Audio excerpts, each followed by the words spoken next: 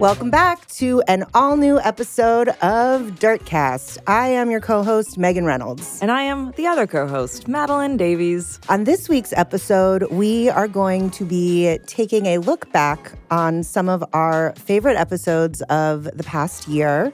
We'll be chatting a little bit about the year in celebrity. And also, I would like to remind each and every one of you that we have something very exciting coming up in January. It is a live show. It is Dirtcast Live. It will be at the Brooklyn Podcast Festival. It's at the Bell House on January 13th at 7 p.m. Tickets are $10. I was thinking the other day, that's like what a latte basically costs in New York now.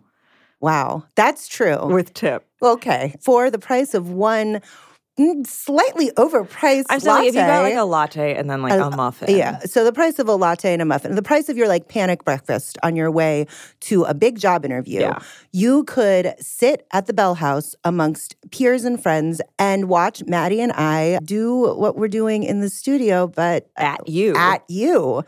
One of us will be wearing a lot of makeup. That's me. Oh, yeah. Both of us will be wearing something fancy, I assume. I mean, I would hope. We will have special guests. They have not been announced yet. Keeping them in our hat. We are. It's going to be really fun.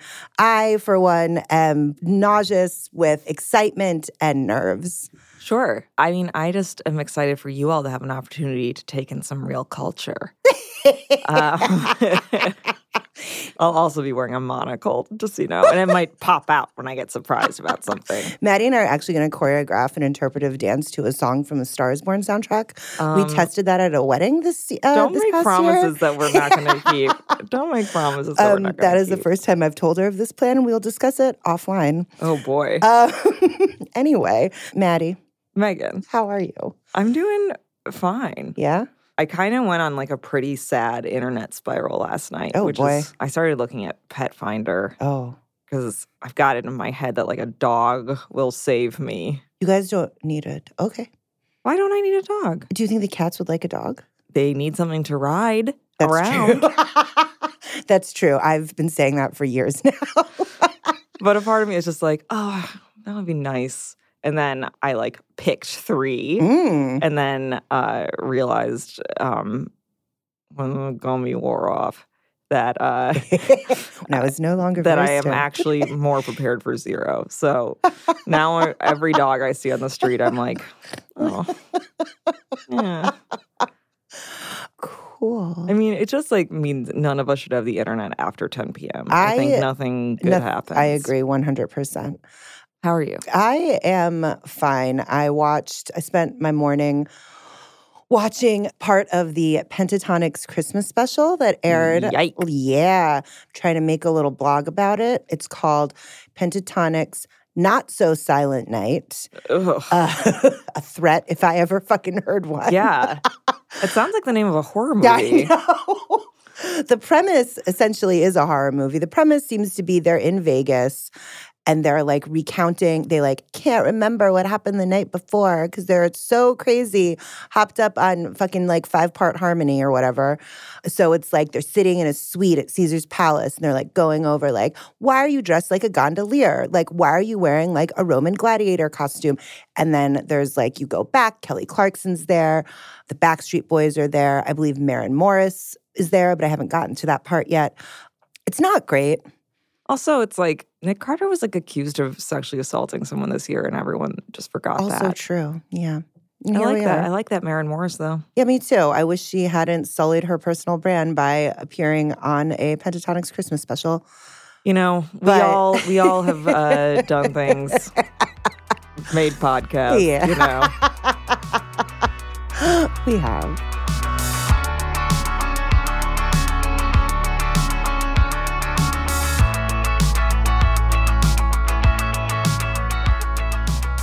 as we look back at this year. I love to look back. I love to look back at it.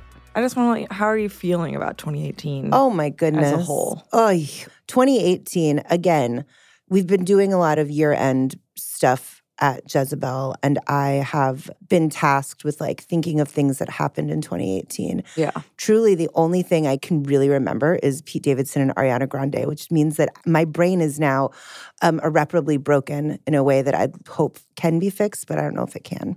Yeah. What about you? One of my biggest pet peeves is when people are like, I can't wait for this hell year to be over. Because like terrible things like no calendar. That's true.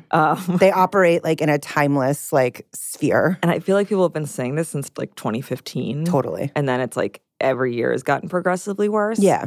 And so I don't know. 2019 is like when the primaries are going to start heating up. Like nothing about this next year is going to be cute.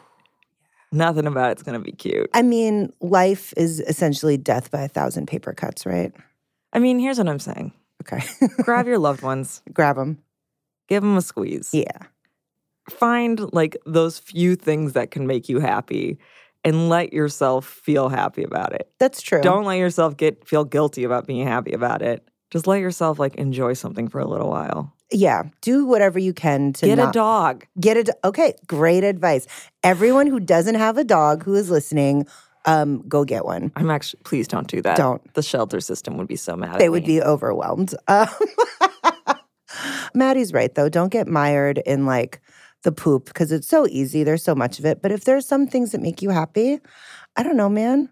Do it. Yeah. Be it Ariana Grande. Yeah. If she's the only thing that makes you happy, do you feel burned by the fact that I won that bet about Pete and Ariana, or do you feel like it was the right thing for them to end their engagement? Well, I knew that you would win because I feel like every bet that I've ever made, I have lost. Yeah, that's probably why you didn't want to bet me $200. I did not. That's certainly why I did not want to bet you $200.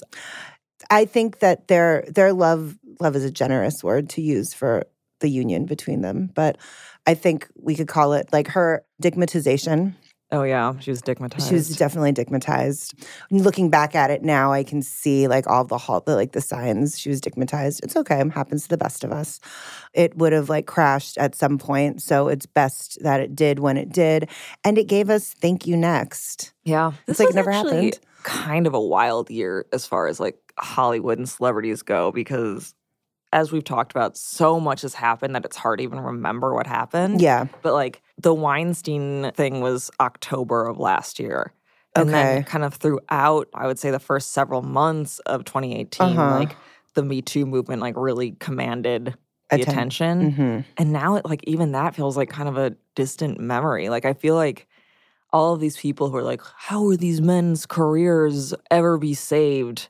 As if that matters. All of these people could just like have a comeback now because it feels like it was such a million years ago. That's true. But I think people are like, he served his time. Yeah, enough time has passed. He stayed at his, Beaver Creek home for a few months and really thought about things. I mean, Louis C.K. is already like making his comeback. Aziz Ansari, I think, is going on tour. Yeah. Right? Yeah. I mean, we talked about like a breakup, but there was also the nuptials of the century, not talking about Harry and Meghan. No. Even though that was this year too. That was. Fuck. Oh my God. Or Priyanka and Nick. Or Priyanka and Nick. Which was also this year. I'm talking about Justin Bieber and Hailey Baldwin. They got married. They're still married. Yeah. She's now Hailey Bieber. She's Hailey Bieber. Congrats to them. And congrats to Nick and Priyanka. Yeah, and to Harry and Meghan. And to Harry and Meghan. That's crazy. There was a royal wedding this year. What about things to look forward to in 2019? Oh my God. Let's see. Or to dread. I don't know. I'm curious to see. I'm never really curious about the fucking awards season. I was going to say awards season. Bullshit. But I am curious to see if they're going to let the Oscars go on without a host. Because of all the Kevin Hart stuff. Kevin Hart, was chosen as the Oscars host and then quickly stepped down after people pointed out that he is kind of a homophobe. Yeah, just a little bit. The whole thing was kind of a whirlwind. It happened so quickly because it was like, no one wants to host the Oscars. Kevin Hart wants to host the Oscars. Oh my God, Kevin Hart tweeted all these things that are like rude about gay people. Okay, now Kevin Hart's not doing it. Yeah. And then now it's like, I think now they're saying like maybe they don't need a host. And I think they probably don't. Like it could be a mic stand covered in a sheet. And that would be cute. Get a ghost. Yeah, get a ghost. I posed this. I saw The Favorite last week. I really want to see that. It's so good. Ugh. But Olivia Colman I plays, fucking love her. Yeah, she's incredible in everything. But she plays Queen Anne, and she's kind of this like insane, like hypochondriac. She's very needy. She owns 17 rabbits. Me too. And I was just like, I want her to host just as Queen Anne. I want like a character to host it. It should just be Lady Gaga and Bradley Cooper. As Ally and Jackson. See, I would take it. Maya Rudolph could do it. Yeah, definitely. Yeah, so I guess award season is something I'm thinking about for 2019. How much living coral we'll see on the red carpet. Pantone's color of the year. Yeah. I hope the red carpet is a coral carpet, a living coral carpet. It That'd be actually is fun. made of real coral. Oh, God. A giant ecological disaster. Yeah, you fall down and you just like destroy Your your entire whole body. body is cut.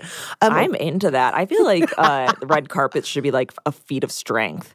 Like you have to like go through a whole obstacle. Oh, that would be so much That fun. would be dope. That would be amazing. I would love that. Like Ryan Seacrest already kind of is like a Hunger Games-esque Yeah, that's master true. of ceremonies. That's true. Like I want to see like Julia Roberts having to like crawl through like a mud, Yeah, or you have like mud those pit. strings and you have to like belly crawl under the strings to like make it to like Juliana Rancic, who's like waiting over there for you. Right. That's fun. That's the reward is you have to talk to Juliana Rancic. It's just like you got through it. It's like another obstacle. Like the she's praying like, mantis that lives inside of her like breaks out and tries to eat you.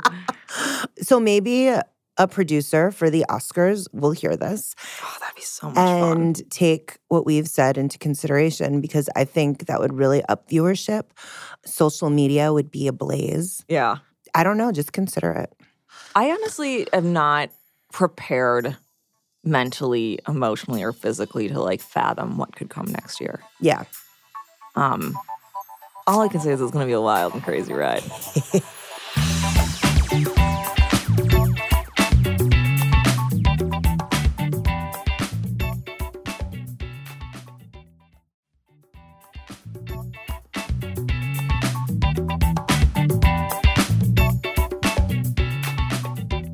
So we are about to get into some of our favorite clips from 2018. Please listen along with us. If this is your first time, it's a good little buffet of what we have to offer. If you've been with us for a long time, hey, let's just like remember some things. Let's go back into the scrapbook of our lives and our friendship, our auditory friendship. Yes. We are going to be off for the holidays. So we're going to go dark for about a month. We will be back with our live episode, which will be the Wednesday following the 13th. And then we'll be back to normal. So please enjoy. In August, we did an episode where we talked about two big Asian American movies, Crazy Rich Asians and To All the Boys I've Loved Before. We were joined by E. Alex Jung, who is a staff writer at Vulture, friend of the podcast. Those two movies were really important to me. I mean, Crazy Rich Asians especially. I saw it twice in theaters, which is something that I would never normally do. I did as well. I cried both times. I mean, they were both those are two bright things that happened this year that I've forgotten about. But they were both really good movies, really good for representation and all that stuff. I just watched Searching, which is that John Cho I want to see movie. that. I heard it was good. And then Killing Eve, too, is Yeah. like, it's like sad when you have to like pinpoint these few things that happen and be like, it was a good year. Right. But like comparably, it was a good year. To the rest, to like all of the years that have preceded. Yeah. I mean, it's silly to be like, 5 movies or TV shows happened that featured like predominantly Asian cast. This is like the beginning of a wave because this is how it should always be. But I'm hoping that it is the beginning of something. So here are some excerpts from our conversation with E. Alex Jung. Part of the reason for me why I enjoyed Crazy Rich Asians so much is because it is not a hard scrabble immigrant like sewing gold into like the lining of your jacket and like running with your baby daughter in a basket kind of shit, which is like, I mean, the Joy Luck Club is great. It's melodramatic in a way. And is a story that should have been told. 100%. There are many more like it. That So many people have sewed things into linings of coats and ran. Yeah. And I can't wait to see more of them, I guess. But I think it kind of plays into the whole idea of white people being comfortable seeing non-white people in subservient positions or in Right. positions of suffering, because that's like a way that they can empathize in a weird way. Yeah. But also it like doesn't question any power dynamics. Right. Right. I mean, this was something that I felt about the first couple of seasons of Fresh Off the Boat. Is that like, I don't think it's nice in the beginning to see like little nods to that like maybe white people wouldn't get, like either if it's in like the set or like slipping in and out of Mandarin, like whatever, like that's nice. But then you don't necessarily need to center that, like I'm Asian, like that does not have to be the centerpiece. You don't have to build everything around that. Sure. Like I don't think Right. every film that happens to feature, like I mean, for To All the Boys I Loved Before, Right. she's supposed to be biracial, right? Yes. Because the dad is fucking Aiden. Jesus Christ! It took. She did not come from Aiden. No, John Corbett, Oh, sorry. who plays Aiden on Sex and the City, also is cast as the dad in this Netflix rom-com. And yeah. it's surprising, not in a good way necessarily. It's jarring when you figure it out. I felt very fucked up about it. Yeah, I don't know. If Aiden was in the trailer, I didn't notice it because Lana Condor is so good. She's great. Also, She's amazing. she's so adorable. She's not getting enough credit I don't think so either. for how good she is. My letters are my most secret possessions. I write them when I have a crush so intense, I don't know what else to do. Lara Jean's like Asian identity was not at the forefront of that film, No. and that I was mean, nice. It's interesting to me because Weird that. Do you think it's weird that it wasn't? Well, a couple of things were interesting to me. One thing was that in the books they call themselves the Song Girls, Oh right. after their mom's last name. Yeah. Which is something that they just kind of like. Oh, that wasn't in the. That's not in the movie, Right. But I don't know. Like I think this is sort of where you see how important casting is because I Yeah. do kind of think, and from what I understand, even in when Jenny Han, the author of the book, was shopping the book around or optioning the book around to become a film, you know, like a lot of people wanted to make it a white character. And I think you easily right. could have, right? I think Yeah. Yes. then she just would have been like a She's All That type character, Yeah. right? But I don't know. There was something to me that did strike me as like an Asian American feeling that I Okay. sort of projected onto it of Okay. feeling invisible, Oh, feeling yeah. kind of second best, Actually, and like yeah. sort of in the background of things. And even though you're like hot and cute and Right. you wear like nice shoes, Right. Yeah. um, But sort of like thinking that you are just like getting through, just being like, no one's looking at me. right? Because Right. when her friend calls her out for like being invisible, but actually being a bitch or whatever she says in the bathroom. It was something like that. She's like, you think no one's looking at you, but like actually you're a bitch or something rude. I don't remember the exact phrasing. But yes, you're right. There is sort of like an Asian American. Which you can feeling. sort of, you know, like with a white character, that would have just been like feeling like an outsider. Yeah, like kind of thing. introvert me. Right. But like, you know, by casting and having like an Asian American lead, it sort of adds another layer Right. unexpectedly. It's that like you can, built into like a stereotype that is, you know. yeah, it's like part of the world, right? It's Yeah. like part of a feeling in the world. And Yeah. that sort of taps into that. And so that's kind of interesting to me, right? To think Sort about of like model minority bullshit. how casting sort of maybe like creates a narrative inevitably, even Yeah. though the text itself might not lend it Yeah. to that, you know? Earlier this fall, we also revisited with two of our faves, Jay Hunt and Robert Ackerman, to talk about one of our weirdly favorite topics, which is strange considering how much his work tends to drive me crazy. Yeah. But we talked about all things Ryan Murphy, the complicated and problematic yet trying to be woke. I videotaped this because it was on my TV on New York One, I think. They were doing like an expose on him, and he said that he wants to bring Pose to Broadway as a Yeah. musical, Oh. but he knows that he's not the person to do it because he doesn't want to tell the story, but he wants to make it happen. So he's learning. Yeah. yeah. We're watching him learn in real time. Yeah, it's Yeah. kind of cool. That's like, weird. Like on one hand, he's my daddy, and then like on the other hand, he's my son. He's kind of an auteur He's at this definitely point. an auteur. I mean, once his shit hits Netflix, he's going to be like, that is like auteurhood. Yeah, I mean, a lot of his stuff is on Netflix already. Do you mean like? Oh, I mean, like his like the original. Oh, he's his got original a deal. movies. He's got Oh. like a whole like 3 or 4 year deal with Netflix to just do content for them. Damn. Like only, not on FX anymore. Yeah. I mean, in one way, that's exciting because he's definitely going to cast Judith Light in something incredible. I hope He's so. going to cast Angela Bassett in something incredible. And so it's like, as we talked about in the podcast, like the Ryan Murphy players are all, for the most part, like very talented actors who oftentimes are overlooked. That's true. He's like Quentin Tarantino, like, you know how he was like known for reviving careers? Yeah. He's like that, but with people who like deserve it. That's true. That was a really fun talk. I always enjoy talking to Jay and Robert.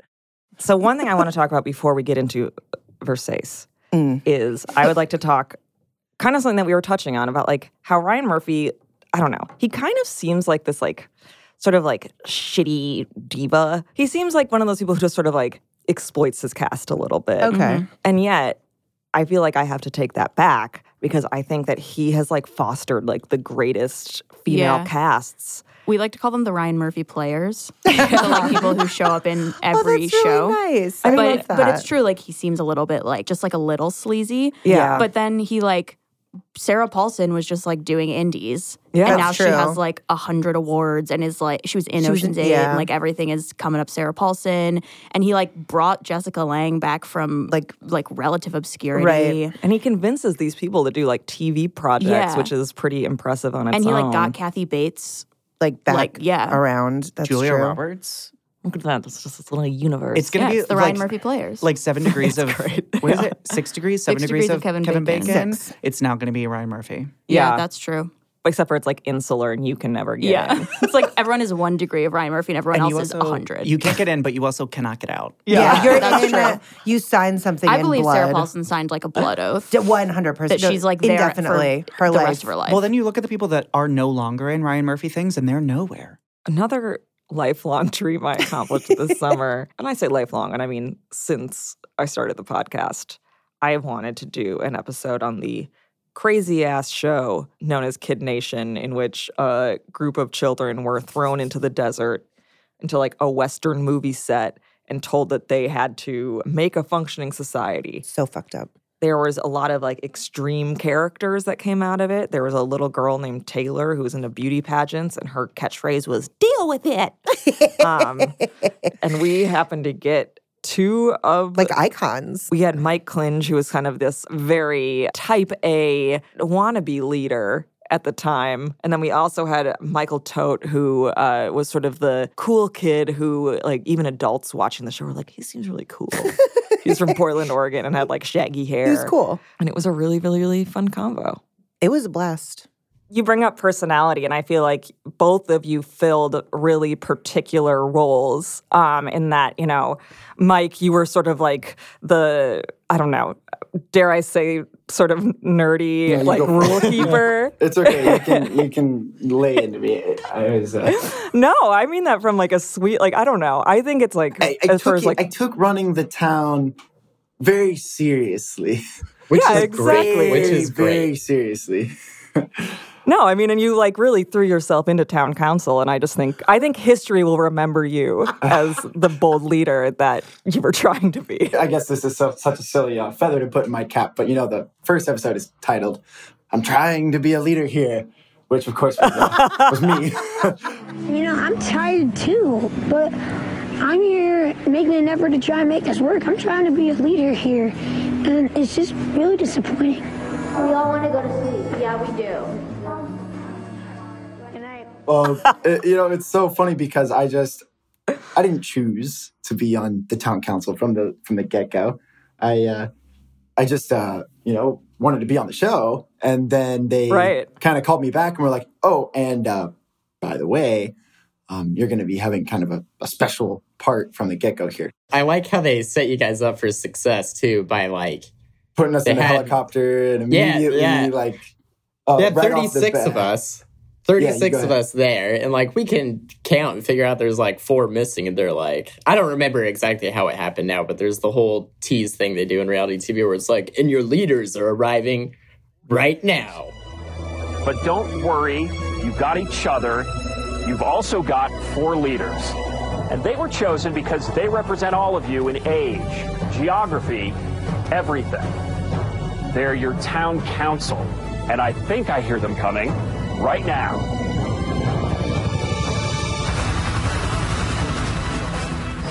And it's the guys like literally soar in on like a helicopter. Yeah. Well, we've been on like this dusty fucking bus ride for like an hour. Yeah, that was, and for us, it's like, you know, we definitely had our reservations too, where they put us in the helicopter and we're like, this is the coolest thing ever. And then we kind of, as soon as we get off of it and start talking to the other 36 kids, we realized that like, oh man, these guys have just been on this bus for like, God, 6 hours, 8 hours on a school bus. And I can see now. I can see what they did to us. Okay. It's such a bummer because you were like so stoked with your hat and you're like ready to lead. Oh, I'm feeling like really stressed and really worried. It's just been really tough. I guess I'm just gonna have to keep pushing. Yeah. Get dropped off in a helicopter and they just like swat you down real quick. Everybody was like, okay, these assholes. It's funny because they're like, oh, let's let kids start a society because they're like, have all this naivety and innocence. But let's also make sure that the leaders show up like in aristocratic like carriage of some sort. Yeah, let's immediately institute some social division there. I think they were both about 14 when we talked about what it means to be a 14-year-old reality star. But it was really interesting to see how they both kind of looked back really affectionately on the experience. Right. Neither of them viewed it as damaging to themselves at all. Neither of them really get recognized anymore, and which is kind of ideal, I guess. I would say so. You know, it's like they put them on screen at their most awkward, and then they got to like grow up out of that. A blessing, really, I would say. It was a cute talk. Sometimes it sucked, but it was really, really fascinating all the time. So I'm glad we did it. Yeah.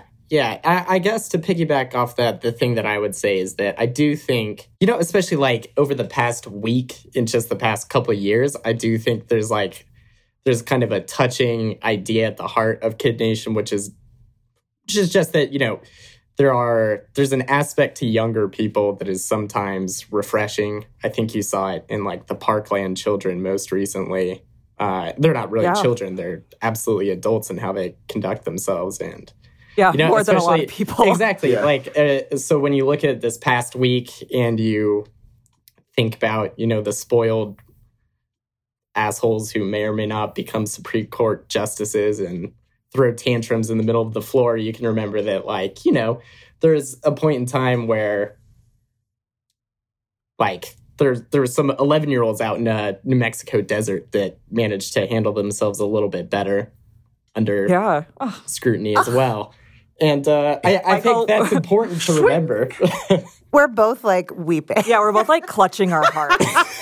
This is what he does, man. This is how he does it. You see, that was really nice. Thank you. Still doing it. It's been such a long fucking week.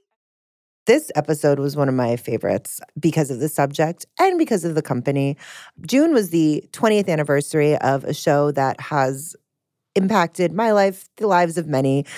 Sex and the City. It's a show that we talk about in Dirty as Dirt quite often. It's a show that I reference maybe once a week. We dedicated an entire episode to the four gals, Carrie, Samantha, Miranda, and Charlotte. And we created a foursome here with Joanna Rothkopf and Bobby Finger. I was going to try to say who is the Carrie, Samantha, Miranda, and Charlotte of the four of us, but I can't do that. I'm the bus. Okay. I'm a Maragda. A Maragda. I'm a Miranda, probably with like a dash of Carrie, which makes me want to die. I think everybody has like a dash of Carrie. I really don't want to talk about it. It's very upsetting. Yeah, a dash of Carrie. I'm the Stanford. We had a great talk with them, as we always do. I believe it was also during this episode where we got to hear the full breadth of Maddie's Sex and the City impressions. Dirty as dirt? More like dirty bastard. It's good. Miranda! Oh, Scoobs, the ghost. I'm Steve. Okay. It's pretty How good. did you have sex with that person? Good. Oh, He's so cute. Not a bad Steve. I think. Where's the baby? Where's the baby, Miranda? You take care of the baby. All I can do. We had a great talk. Let's have a baby. I'm triggered now. Let's have a baby. Yep, still triggered. Thank you. Just take it. You know what? Just take a listen. Aiden sucks. I hate Aiden with the fire of 1,000 suns. I'm getting so angry right now. He's just like disgusting with his dumb little string necklace and his unbuttoned chambray shirts.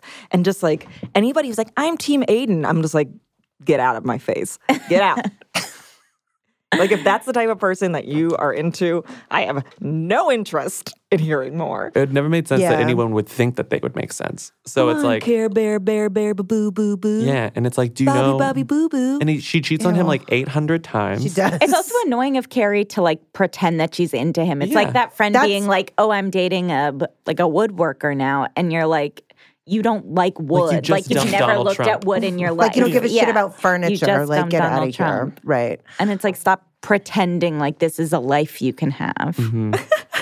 And she hates him. She hates everything about him. She does. Every single thing about Everything. him bothers her. And then it's like, why do I care that he's upset when she cheats on him? And why do I care that like their relationship didn't last? I recently watched the episode where she goes to his furniture store for the first time, and his dog Pete, a victim in all of this. True.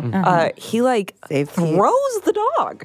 Like the dog like comes running up, and it's just like supposed to show like how woodsy and wild he is. Right. But he's like, "Come here, Pete. Come here, Pete," and he picks the dog up, and then just rockets him across the floor. stage. Yeah, I can picture him rocketing Pete. Hey, Pete, there you go.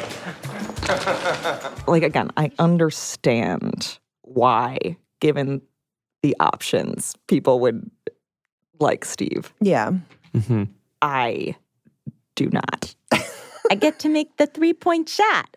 The half-court shot. You know how at halftime at the Knicks game, when they pick somebody to try to make a half-court shot for $1 million prize? Kinda, but go ahead. Well, next Tuesday, it's fucking me. She's just like, you're not going to get it. Yeah, he's nice. Yeah, but he's dumb. He's really dumb. I also don't like how smart privilege. Yeah, that's right. Men can be dumb. I know. Okay. I work for Jezebel. Like, is there like one person that you would be like, oh yeah, I would date that guy in 1 second? I have one. Okay. Well, I have many. But Sure. John Sterling, the politician. Oh, yeah. Oh, yeah. 100%. Yeah, he would let him pee on you. Over and over again. Many times. Repeatedly. Yeah. I would have like a secret affair with, because he'd be like, we would only be able to like meet while he's in a mask and like go to like some weird place like in Westchester for dinner. Yeah. But I've eaten a You'd have to Chili's go to in White yeah, you're like, Plains. fine. Cool.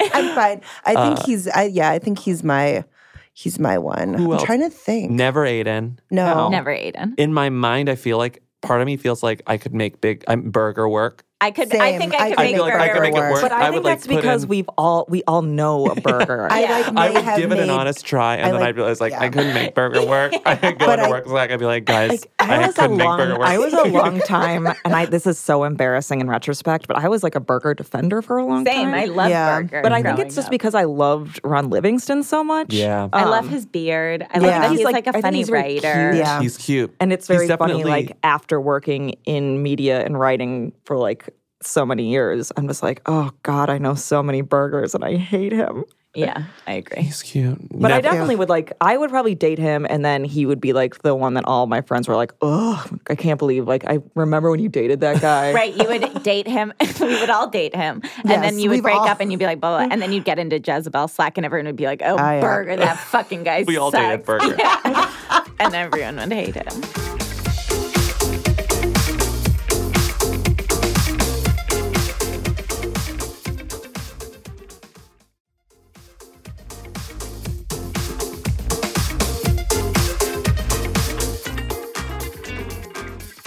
Okay, so 2018, as we've already covered, a bunch of shit happened that we don't remember. Here's something that happened that I certainly didn't remember until just now. Samantha Bee called Ivanka Trump a feckless cunt. Let me just say, one mother to another, do something about your dad's immigration practices, you feckless c***.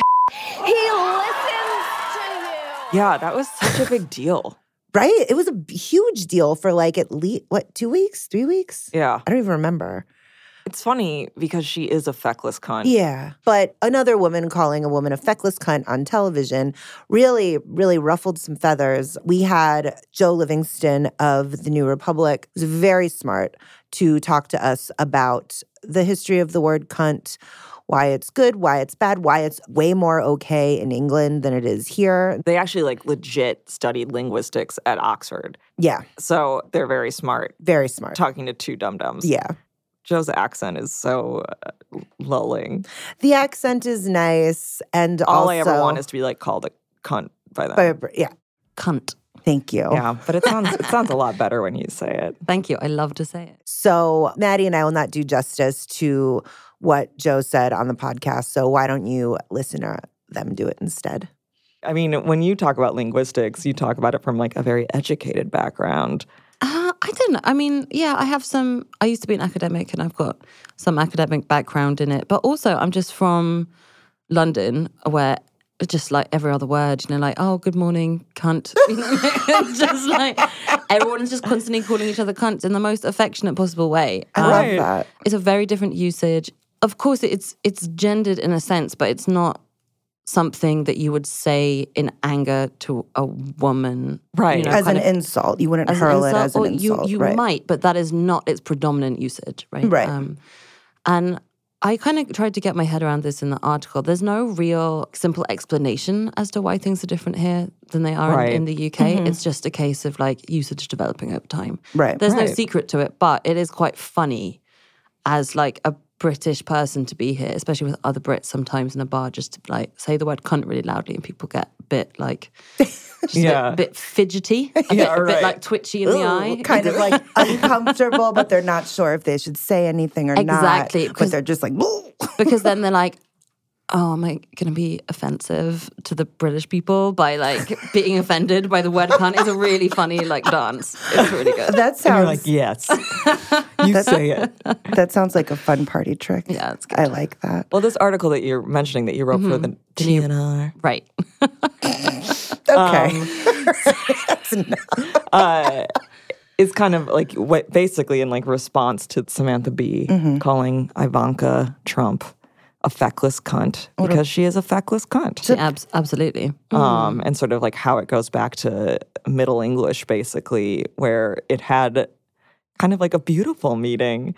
Yeah. I was really struck by people, you know, and obviously these people on the right instrumentalizing this news story in order to gain leverage and then do with that leverage what, you know, their satanic will. But I was really struck by those people on the right calling it a slur.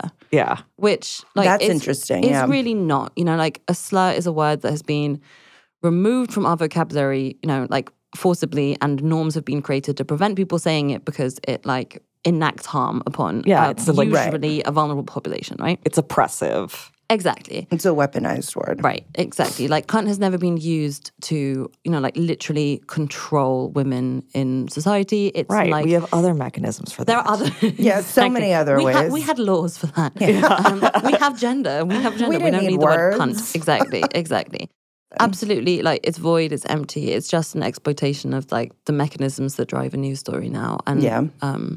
And affect change, right? Like, this is actually how it works these days. Yeah. This is how people get fired. It's how people lose their jobs, like, and get cancelled for better or for worse. Mm-hmm. But yeah, it's soulless, it's depressing. And I think that's why, I wanted to write about it, is that it takes this really, like, rich and evocative word, which, you know, beloved by cunts and those who love cunts. And it carries so much kind of intangible culture and interesting politics inside it. And then to exploit some completely fake sense of its meaning for such hollow purposes. So it's cynical. Just like, but it's like specifically depressing in this instance because of the very richness and like also the kind of like nihilistic joy of the word cunt, you know? Mm-hmm. It's like, it's a kind of inverting its nihilism into something like just fucking boring. God, that's so right. How dare they make cunt boring? How dare they? I'm alone in my house. I'm out on the town. I'm at the bottom of a barrel. Wow, is Lady Gaga in here? Oh my God. Stephanie? Is that you? Okay, she left. Look what I found. Bye. This 2018 wrap-up would not be complete without talking about the movie of the year. The movie of the year. The breakout pop star of the year, Ally. Ally, spelled Ally. The Star is Born really consumed a large part of the fall for me. I was telling Maddie earlier that I have gotten back into the soundtrack and I don't know why. I don't know what is wrong with me. Because it's a good soundtrack. I've been listening to Why Did You Do That? Why did you do that? And Hair, Body, Face. Hair, body, face, for you, triple threat to a joy. I got really stoned and made dinner on Sunday and listened to both of those like on my headphones because my roommate was watching TV. And had he come into the living room, he would have witnessed like a very embarrassing like choreographed routine that like centered the cat. It's cool. He didn't. I'm fine. I originally saw it in theaters with a friend, and then because we're Writers Guild, we got the screener. Yeah. Bragsies. Okay. So we watched it at home, and afterwards, my boyfriend was singing along to Why Did You Do That? Mm-hmm. But he said the lyrics as, why did you text me my boyfriend's info? Is the lyrics he made. What? He did. And it truly destroys me thinking about it. Why did you text me my boyfriend's info? We had Lindsay Weber, friend of the podcast. Yes, host of Who Weekly. Yeah, she came on to talk to us about so many things about this stupid movie that I love. Did not cry the first time. Sobbed like a baby the second time. Again, I cried both times. I don't know what's wrong with me. Like, something about growing into my 30s, I have become like a real crier. A crier? Yeah. I cry all the time. And I like and I like it. It's nice. I love the feeling of just like purging liquid from my body. I love to cry. But we did not cry during our conversation with Lindsay. No, we laughed a lot. We laughed a lot. There's a lot of riotous laughter. Sometimes it's a thin line. It's true. I'm surprised that we didn't laugh so much that we started crying. I've been on that thin line many times in 2018. A Star is Born, I think, like pushed me over. But it was a great conversation. Lindsay's wonderful. One thing that I do remember us talking about was Why Did You Do That? And whether or not it was supposed to be a good pop song or like intentionally a bad pop song. Yes. And I believe maybe just me and Lindsay came down on the side that it was supposed to be bad. Because the whole movie, she felt slightly off in a way where she didn't look like Lady Gaga. Yeah. She looked like this alt version of a pop star where if Lady Gaga had followed a different sliding doors path, she could have been. Totally. You know, like, and Why Did You Do That to me sounds like a C-side off of Fame Monster, which, you know, I would have loved, but I like recognize is bad. Exactly. But like, that's really subtle. Like that is subtle. That's subtle posturing. And like, I thought that was really brilliant. And that was, I don't know how much was Bradley Cooper, but it was a lot of the songwriters thinking about what is going to sound like a real song, but sound bad. Maybe I was just giving Bradley Cooper too much credit. I think you were, Let's never just do that. in that, No. like, there's that really like heartbreaking scene where he's drunk and talking to her in the bath, and it's just being so like that. cruel. That was bad. And I was just like, I don't know, when he just like is like insulting how she looks, and insulting. Yeah. I guess my feeling was like, oh, this is someone who's not in the right. I love that. Like, it could have just been like, right, he was such an asshole, but there were elements of him, like, I tried to mold you into like an artist, a real artist. Like, you have real talent, and Why'd You Do That to Me is not like up to your talent or whatever. And that song is insane. That song is insane, and he's right. Yeah, and then I was shamed. You were shamed, and then Diane Warren, who wrote the song, was like, my girl Diane, your best friend Diane Warren. She was like, I don't write bad songs. Yeah, she's like, fuck you, Megan and Lindsay, Maddie, let's get lunch. And that's what happened. Yes, then I had lunch with Diane Warren. And it was amazing. Moving on. No, I didn't. We talked about the nature of camp and as it relates to the movie, how the movie is about, really so much of the movie is about trauma. Yeah, trauma and addiction. Right, which a lot of coverage of the movie, I think, glosses over. And how Bradley Cooper really made his face an alcoholic. But his bod was like perfectly sober. Bradley Cooper should have been fatter. Yeah. Okay, I said that, and it was a little bit of a problematic statement because someone said to me, and they were God, okay. right. Well, it's like, you know, alcoholics can be any size; they can be fit too. And I said, That's not why I think he should have been if fatter, you're a rock though. star No, that's and you're exactly not, why I think he should have been fatter. well, if you're a rock star and you're not taking care of, like didn't look he was working out at the gym is what I'm saying. Like that didn't fit into his narrative. I understand that people who have addiction problems can look however any human. You can look any way. But you're right. The fact that they kept showing off his very hunky torso in many very obvious ways. Like when he gets like the steroid shot. Yeah, I'm when he's like approaching. When I saw like his body, like his ass. Yeah, you're like, oh, like you're hot, I guess. Yeah. That was weird. It was like he was wearing an old mask, but then like a hot body. His face was so confusing. Yeah. I get why people would be like, like anybody can be an addict. Yeah. But it's just like, I do think that if you're an alcoholic for long enough, your body shows it. Yeah, and so this was just his face had shown it. Yeah, it was just like the ruddy, like the self-tanner, the perma squint. But that's why it's like, his okay, Irish complexion, we'll call would it. have Clint That's Eastwood, would you have believed a Clint Eastwood more? I think I would have. Not that he would have been better, but I think he would have been more better believable. casted. Yeah.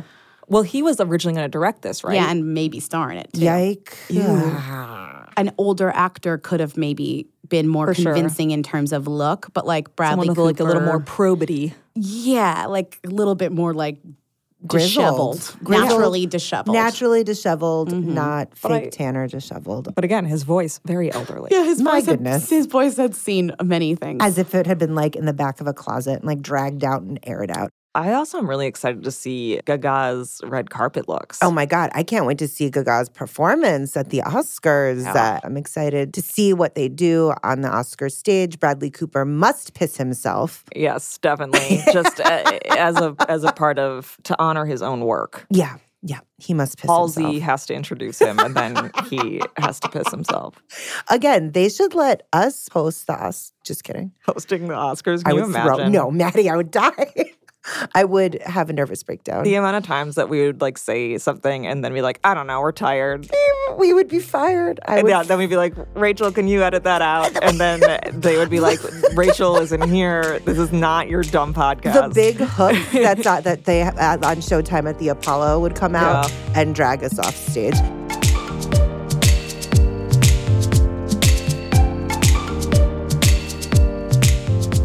Thank you so much for listening to Dirtcast. This episode was produced by Rachel Withers and was mixed by Jamie Colazzo. Majinu Mofidi is our executive director of audio. Our theme music is by Stuart Wood. If you want to send us a tip or just let us know what you think, hit us up at dirtcast@jezebel.com. You can find us on Spotify, NPR One, and anywhere else you get your podcasts. Please rate and review us on Apple Podcasts.